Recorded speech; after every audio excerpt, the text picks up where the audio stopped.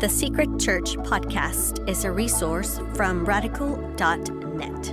For the Secret Church 7 study guide and other resources that go along with this audio, visit radical.net/SC7. This is Secret Church 7, Episode 9. And we're about to look at some controversial questions here and think about some of the things that are out there today. But I want to encourage you, before we even go to some of the things that we may not know definitively, we can camp out on what we do know definitively. In our battle, in your battle with spiritual warfare, I want to encourage you to camp out on the things that we just walked through. And let that be your focus. And I emphasize that because, well, listen to what one scholar expert on spiritual warfare wrote. He said, dealing with territorial spirits is major league warfare and should not be undertaken casually. I know few who have the necessary expertise, and if you do not know what you're doing, Satan will eat you for breakfast. And I want to say to you as loudly and as clearly as possible, that is not true. God's power in spiritual warfare is not found to experts. It is available to every man or woman who is found in Christ and knows Christ. And when you are in Christ, Christ is in you and Christ is in God, then Satan is not eating you for breakfast. And there's not some technique you need to find. You're not going to turn into toast. You are victorious based on all the things we've just seen in the New Testament. Okay. Controversial questions. Okay.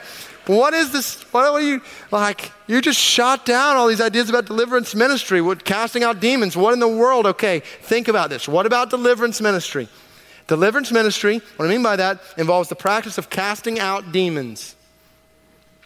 Now, I'll be honest, obviously this is not a common practice around here at Brook Hills. On the other hand, I have been in a variety of contexts around the world where this is a common practice. Most recently, this last year, spent some time in India, and without going too specifically into some of the circumstances that I found myself in, this was a very common thing, and saw it being practiced in a variety of different ways. And I know that there are a variety of different situations around the world. And again, I'm not saying to know all of those experiences, but I want us to think through the truth of God's word that allows us to think through these experiences. Now, an example, when it comes to examples, clearly, beyond any shadow of a doubt, Jesus and apostles in Matthew, Mark, Luke, and Acts, we see them casting out demons. So based on all that we've seen, what are we supposed to think about casting out demons? Well, first, I think in some of these emphases, there's a number of positives that come from highlights of demonic activity. Deliverance ministries remind us of the reality of the spiritual world around us. Remind us not to forget, not to be engrossed in an empty rationalism. Deliverance ministries challenge the idea that personal problems can be reduced to purely psychological, social, physiological, or circumstantial factors. There's definitely something deeper going on here. There is a battle waging for our souls. And along those lines, deliverance ministries often emphasize prayer and other biblical modes of spiritual warfare. And there's a variety. There's a whole spectrum. So these are good things. At the same time, I do think there are potential problems. One is extremism. Going to extremes, much like C.S. Lewis warned against. Fanaticism. Confusion. I think fundamentally causing confusion about major issues like the gospel by focusing on minor issues that take center stage. Experientialism, letting experience determine truth instead of letting truth interpret experience, and then blame shifting. What I mean by that is the devil made me do it kind of mentality. So there are two main arguments for deliverance ministry, and they're pretty simple. Number one, Jesus and the disciples did it. And number two, the Bible never forbids it. So, do you want to be like Jesus? The Bible doesn't say not to do it. So unless we're prejudiced against the supernatural, then of course, okay, seems pretty rock solid. Let's engage in this. And when I look at Scripture, and I look at much of the picture that's associated with deliverance ministry, I think there are two major errors in these arguments for deliverance ministry. First, deliverance ministry advocates often fail to distinguish between moral evil and natural evil. Casting out demons in cases of moral evil is something that is not taught or illustrated anywhere in Scripture. What you will find in literature and thinking about this subject in our day is that almost all of deliverance ministry is focused on casting demons out of people in issues of moral evil, sin. There's a whole catalog of demons that need to be cast out. Anger, lust, pride, fear, unbelief, and so on and so on.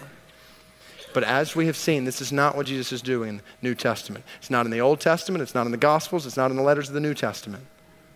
We don't see it. Even in, don't have time to go through Acts 8 and Acts 26 here, but the picture is, in response to moral evil, it's not casting out, it's calling people to repent. It's what's going on with Simon, the sorcerer here in Acts 8.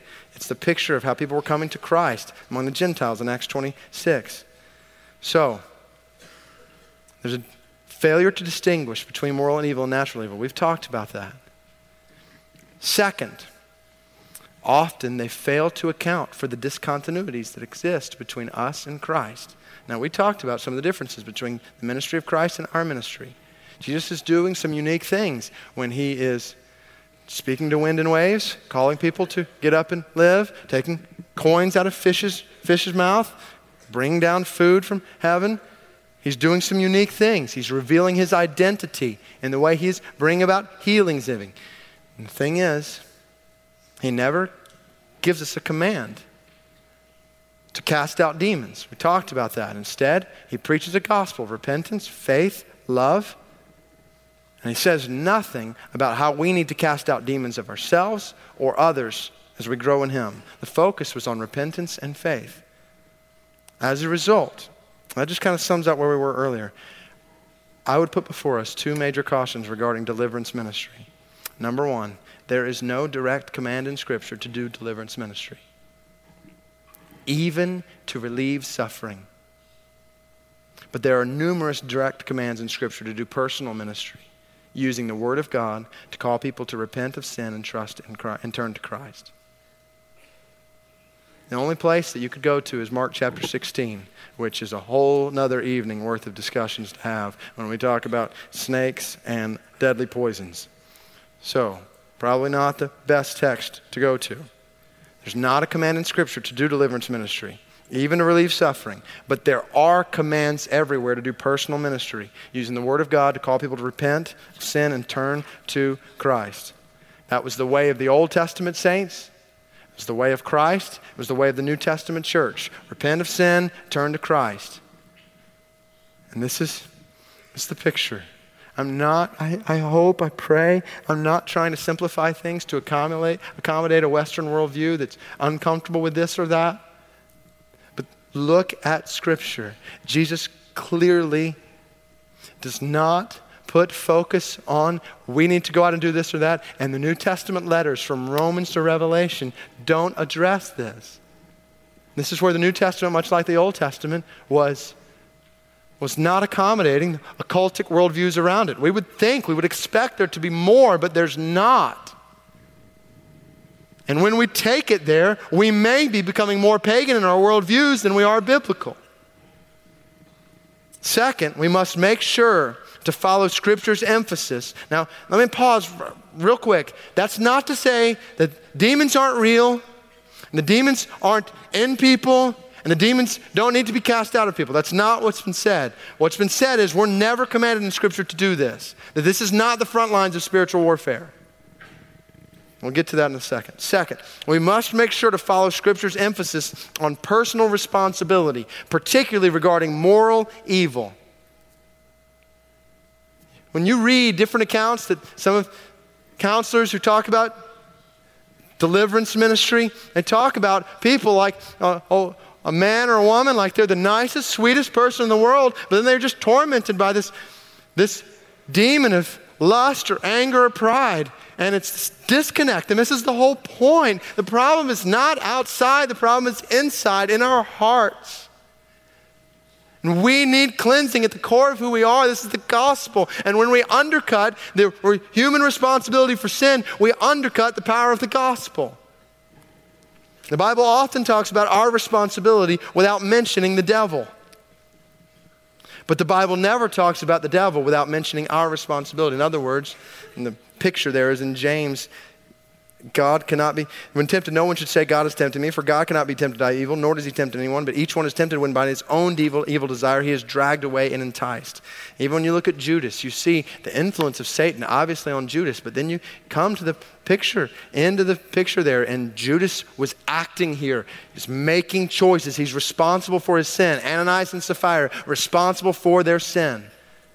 We see over and over in the New Testament that men and women are responsible for their sins. And any ministry that seeks to put responsibility for sin outside of the human heart is missing the point of the gospel. The problem is here. We need to be changed from the inside out. We need to be restored and redeemed from the inside out, which, speaking of restoration, this is an interesting thought regarding deliverance ministry. When it comes to deliverance ministry, the only thing the New Testament definitively addresses is delivering an unrepentant Christian to Satan. 1 Corinthians 5:5, deliver the unrepentant, immoral brother over to Satan. 1 Timothy 1, same picture. So, with those cautions then, how do we respond to moral evil? Please hear me. The last thing I want to do is minimize what Satan is doing. He is active. He is involved in tempting us to sin and pull us away and destroy us. I hope that's been clear. He's enticing our flesh, deceiving us. So what do we do in response to moral evil in our lives and in other lives? We recognize Satan's power to influence us morally. He is a lion that is looking to devour us. But at the same time, we need to recognize, focus on our responsibility to repent personally, to cry out for his forgiveness, cry out for his power, take up his word, stand in his righteousness, walk in his righteousness, constantly in prayer. This is spiritual warfare.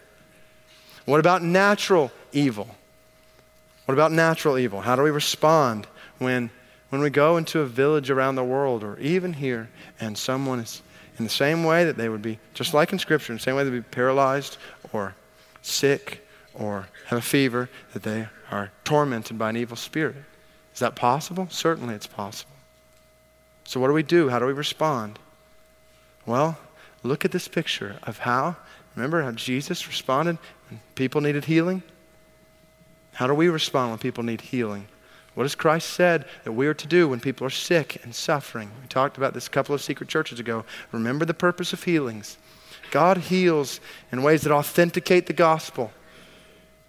Healings authenticate the gospel. They remove hindrances to ministry, and healings glorify God. And so what the New Testament has told us to do, if someone is being tormented by a demon, evil spirit, not talking about spirit of lust, spirit of pride, we've gone beyond that. It's moral evil. Repent. Turn to Christ. But in natural evil, focus on prayer for healings. Pray to God for deliverance from sickness, suffering. Do the same in cases of natural evil and seeming demonic spirits. We pray for healing. I think this is the picture we even see in Mark chapter 9. Pray for healings. Pray with purpose for healings. Pray for the advancement of the gospel. God, do this for the advancement of the gospel, for success in ministry, for the glory of God, and listed examples there. Pray with purpose for healings and pray with faith for healings. Because the reality is, James 5, pray with faith. Prayer of a righteous man, powerful and effective. The kingdom is here. When Jesus healed people, it was a picture. The kingdom of God is here, standing in front of you. I'm the king. I have power over these sicknesses.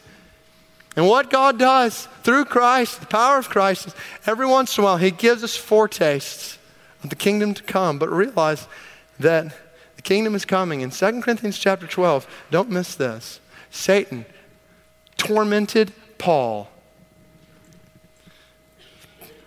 Thorn in the flesh. Did Paul rebuke Satan, bind Satan, cast Satan out? He trusted in God. He prayed that God would remove it. But God said no. God said, I have a design in what this messenger of Satan is doing in your life. And you can trust me, and you're going to see that my strength and my grace are sufficient in your weakness. Paul goes casting out this demon, misses the whole design of God. So, summarize, when it comes to deliverance ministry, we do not see a direct command in Scripture to do this. We don't see a direct command. Instead, we see the New Testament filled with commands to do personal ministry, using the Word of God to call people to turn and trust in Christ in cases of moral evil, and then in cases of natural evil, it is commanded for us to pray, to call out to God, to bring healing from sickness, suffering, even spirits that torment men and women. Pray to God. Can a Christian be demon-possessed? Most voices in the spiritual warfare movement today would say yes. One author wrote, a genuine Christian may become possessed at least to some degree by a demon. Merrill Unger wrote a book called What Demons Can Do to Saints. And he said, who dares assert that a demon spirit will not invade the life of a believer, in which the Holy Spirit has been grieved by serious and persistent sin and quenched by flagrant disobedience? A demon enters as a squatter and an intruder. And as the believer fails to walk by faith, he falls into sin, which if it's not confessed and curbed, may ultimately result in the forfeiture of the Holy Spirit's power to shield him from demonic invasion. The demon can come in. So what does the Word say about this? Now, some automatically just quip, if my body's the temple of the Holy Spirit, then obviously the demon could not live there. But that's really not sufficient because, if just because the Holy Spirit is there means the demon can't be there, and God is omnipresent with His Spirit, and His Spirit is everywhere, then that would mean demons couldn't be anywhere. Does that make sense? At 12 o'clock, 9, okay? So the picture is it's not quite that easy. So what does the Bible say about demon possession in the Christian? Well, there's some confusion in terms because demon possession never appears in the Bible. We don't see that word in the Greek, that word for possession, used attached to demon's control over someone. So many people have started using the term demonized, being influenced or even overtaken by a demon. So the question really is, to what degree can a Christian come under the influence of a demonic spirit? And the answer is, based on what we've already seen in Scripture, the Christian belongs to Christ and is indwelled by the Spirit of God. A demon cannot own a Christian. Issue of ownership is settled in your heart, Christian. A demon cannot own a Christian, and a demon cannot control a Christian. However, clearly, Christians can be influenced and or attacked by demons to varying degrees. Obviously, we can be tempted by demons, Luke 4. Obviously, the picture here is Satan so filled the heart of Ananias that he lied to the Holy Spirit. We talked about 2 Corinthians chapter 12. Saul was tormented by a demon. And Ephesians 4 talks about how the devil can gain a foothold. Now, this is where some of that flattening and fragmentation happens, because sometimes people will take all these different passages, put them next to each other and say, okay, this is where it starts. First, we're tempted by a demon. And then if we give into that temptation, then we give a foothold to Satan. And then if there's a foothold to Satan, then that can develop into a stronghold. And then if you have a stronghold, then that can develop into possession. So we've gone from Matthew chapter 4 to Ephesians chapter 4 to 2 Corinthians chapter 10 to Mark chapter 5 and just put them next to each other and said, this is how Satan works. It's very common. But it's not good understanding of Scripture. The picture is, yes, Satan can tempt, torment, influence Christians in many different ways. But Scripture never pictures someone casting a demon out of a Christian, not once. There's no clear example in the Bible where a demon ever inhabited or controlled a true believer and it needed to be cast out of them. Never once. Christ and the apostles are the only ones that we even see casting out demons, and in every instance, they're dealing with unbelievers. So can a Christian be possessed by a demon? Absolutely not. So then, should we talk with demons? I've read pages and pages, story after story, listened to different accounts of conversations with demons people have had here and around the world. And, I came across one that was just totally out there. Start working with your higher self and guides. Sananda, the archangel Sananda, or an ascended master, all you need to do is invite them in. You don't need to know how to formally meditate or channel to do this. Just relax in a setting or laying position and state your intention to work with the angel. As you become sensitive to your higher self's energy, you can set up a communication system with them. When you can feel their energy strongly, you can then ask them questions and get responses through their energy.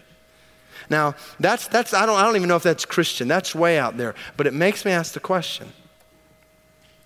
If you start talking about conversations with demons, this or that, stuff that we don't see in Scripture, then where is the dividing line between what we're saying is Christian and what's way out here over like this? It's a slippery slope. It's a very slippery slope. All of a sudden, the way we're talking about spiritual warfare in Christianity is far more pagan than it is biblical. And if I can be honest, this is one of the pictures that I think I've seen around the world. What does Scripture say about conversing with demons? Scripture includes specific commands not to have anything to do with evil spirits or their mediums. Verse after verse that says that. Scripture warns against the danger of addressing seducing spirits. Warns against the danger of addressing them. Jesus often demanded demons silence. He told them to be quiet instead of stay around for a conversation for a while. Most often, Jesus cast out demons immediately. Immediately, he spoke a word and they were gone. So, that's what Scripture does say about conversing with demons. What does Scripture say about naming demons? Should we come up for names for demons like anger and hate and pride and lust and legion or Larry or Bob? The New Testament nowhere mentions a strategy for naming evil spirits. Mark 5 is the only proof text people go to for that. When Jesus said, "What is your name?" What's Jesus doing here? Is he teaching us a pastoral method for getting demons' names? No. You realize even here Jesus got a number more than a name. It's not what he's after there. We spend a lot of time bringing a lot of things out of Mark 5:9 that are not there. What does Scripture say about binding demons? Matthew 12:29 is the scripture that's most often used to refer to binding demons. But we mentioned this earlier. This strong man house binding, the house is the world here. The strong man is Satan. The possessions are people whom Jesus is saving, robbing the devil, and the tying up is the work of Christ. This is a picture of what Christ has done on the cross. This passage definitively does not teach us to bind evil spirits. The other two passages people will go to are Matthew 16 and Matthew 18, neither of which are talking about binding evil spirits. They're talking about the community of faith. Passages both talking about people being either inside or outside of the community of faith. Church authority, church discipline, not spirits being inside or outside of individuals. Total misinterpretations. Well, what does Scripture say about engaging territorial spirits? Going around the city and region and territory and calling down spirits. Scripture gives little direct teaching about angelic spirits over cities, territories, regions, or nations. Obviously, we got the picture from Daniel chapter 10. But we never see Jesus, John, Peter, James, or Paul ever attempting to take on a territorial spirit. Never. When you think Jesus would go out into Jerusalem, there's territorial spirits, call them out, get them out of there. Doing with all these cities where churches were being planted, we don't see it. So what does Scripture say about conversations in spiritual warfare? I think Scripture is abundantly clear. Number one, pray to God. This is so anticlimactic. But it's not. It's strong. This is where our power is found.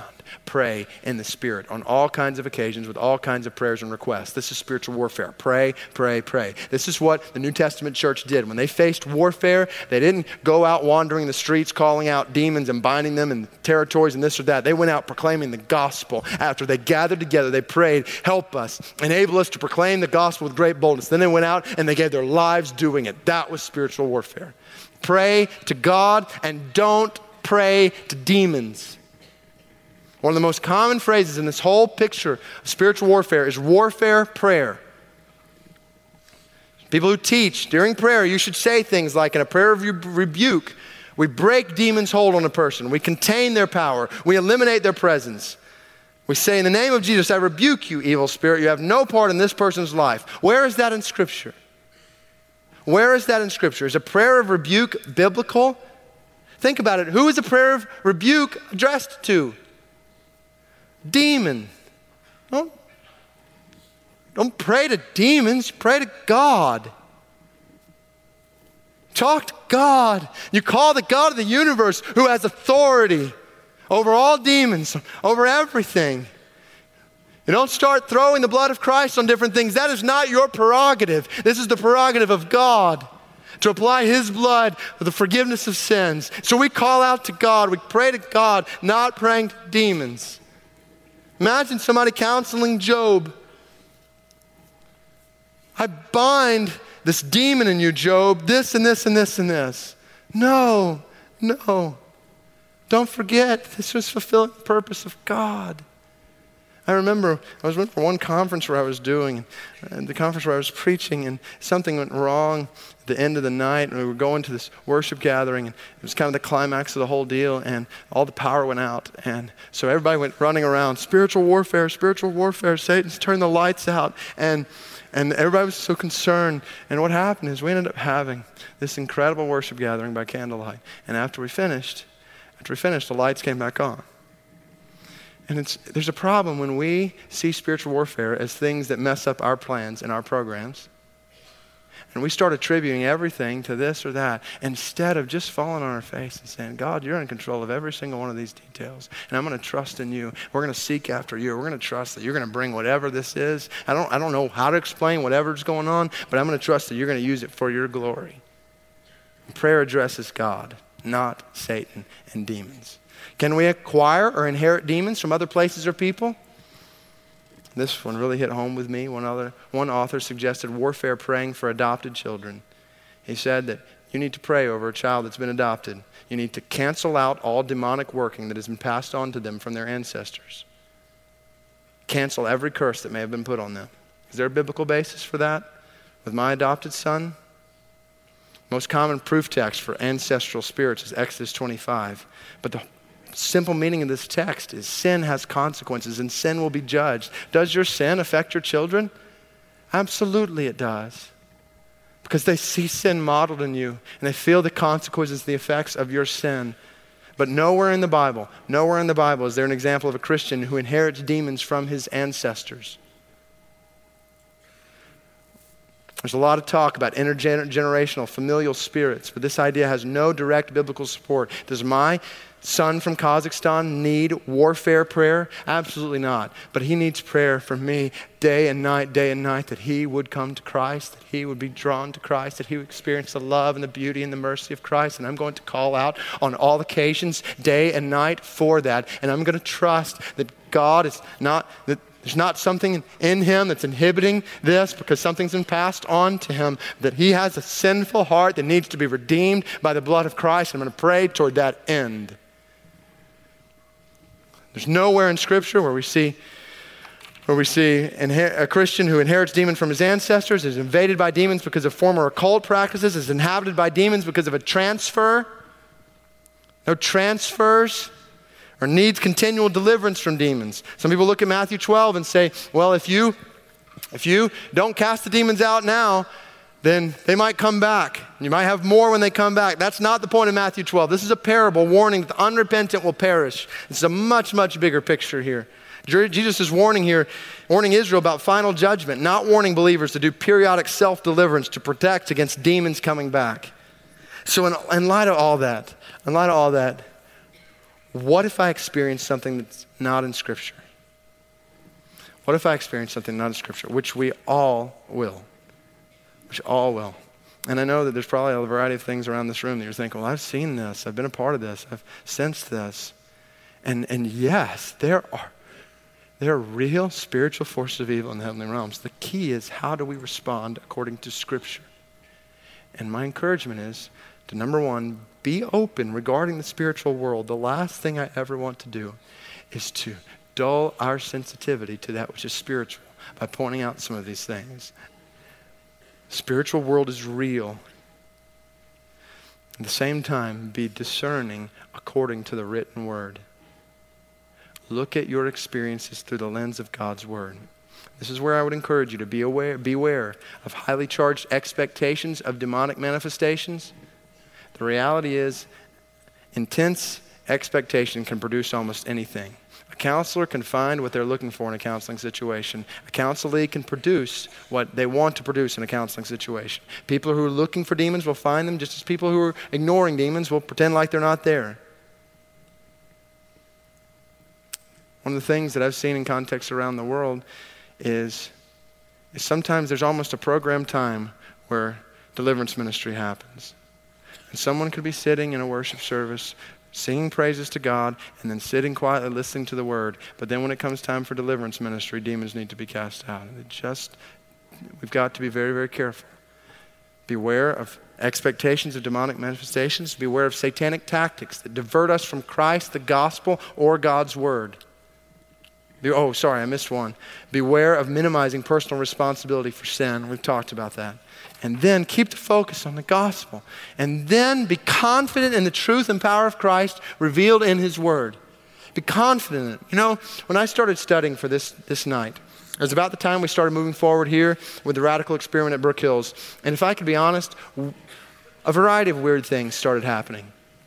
We found ourselves in the emergency room twice in 1 week due to some pretty unusual things. Heather got a pretty severe infection in her knee. I was sick. To be honest, I've been sick for the last month.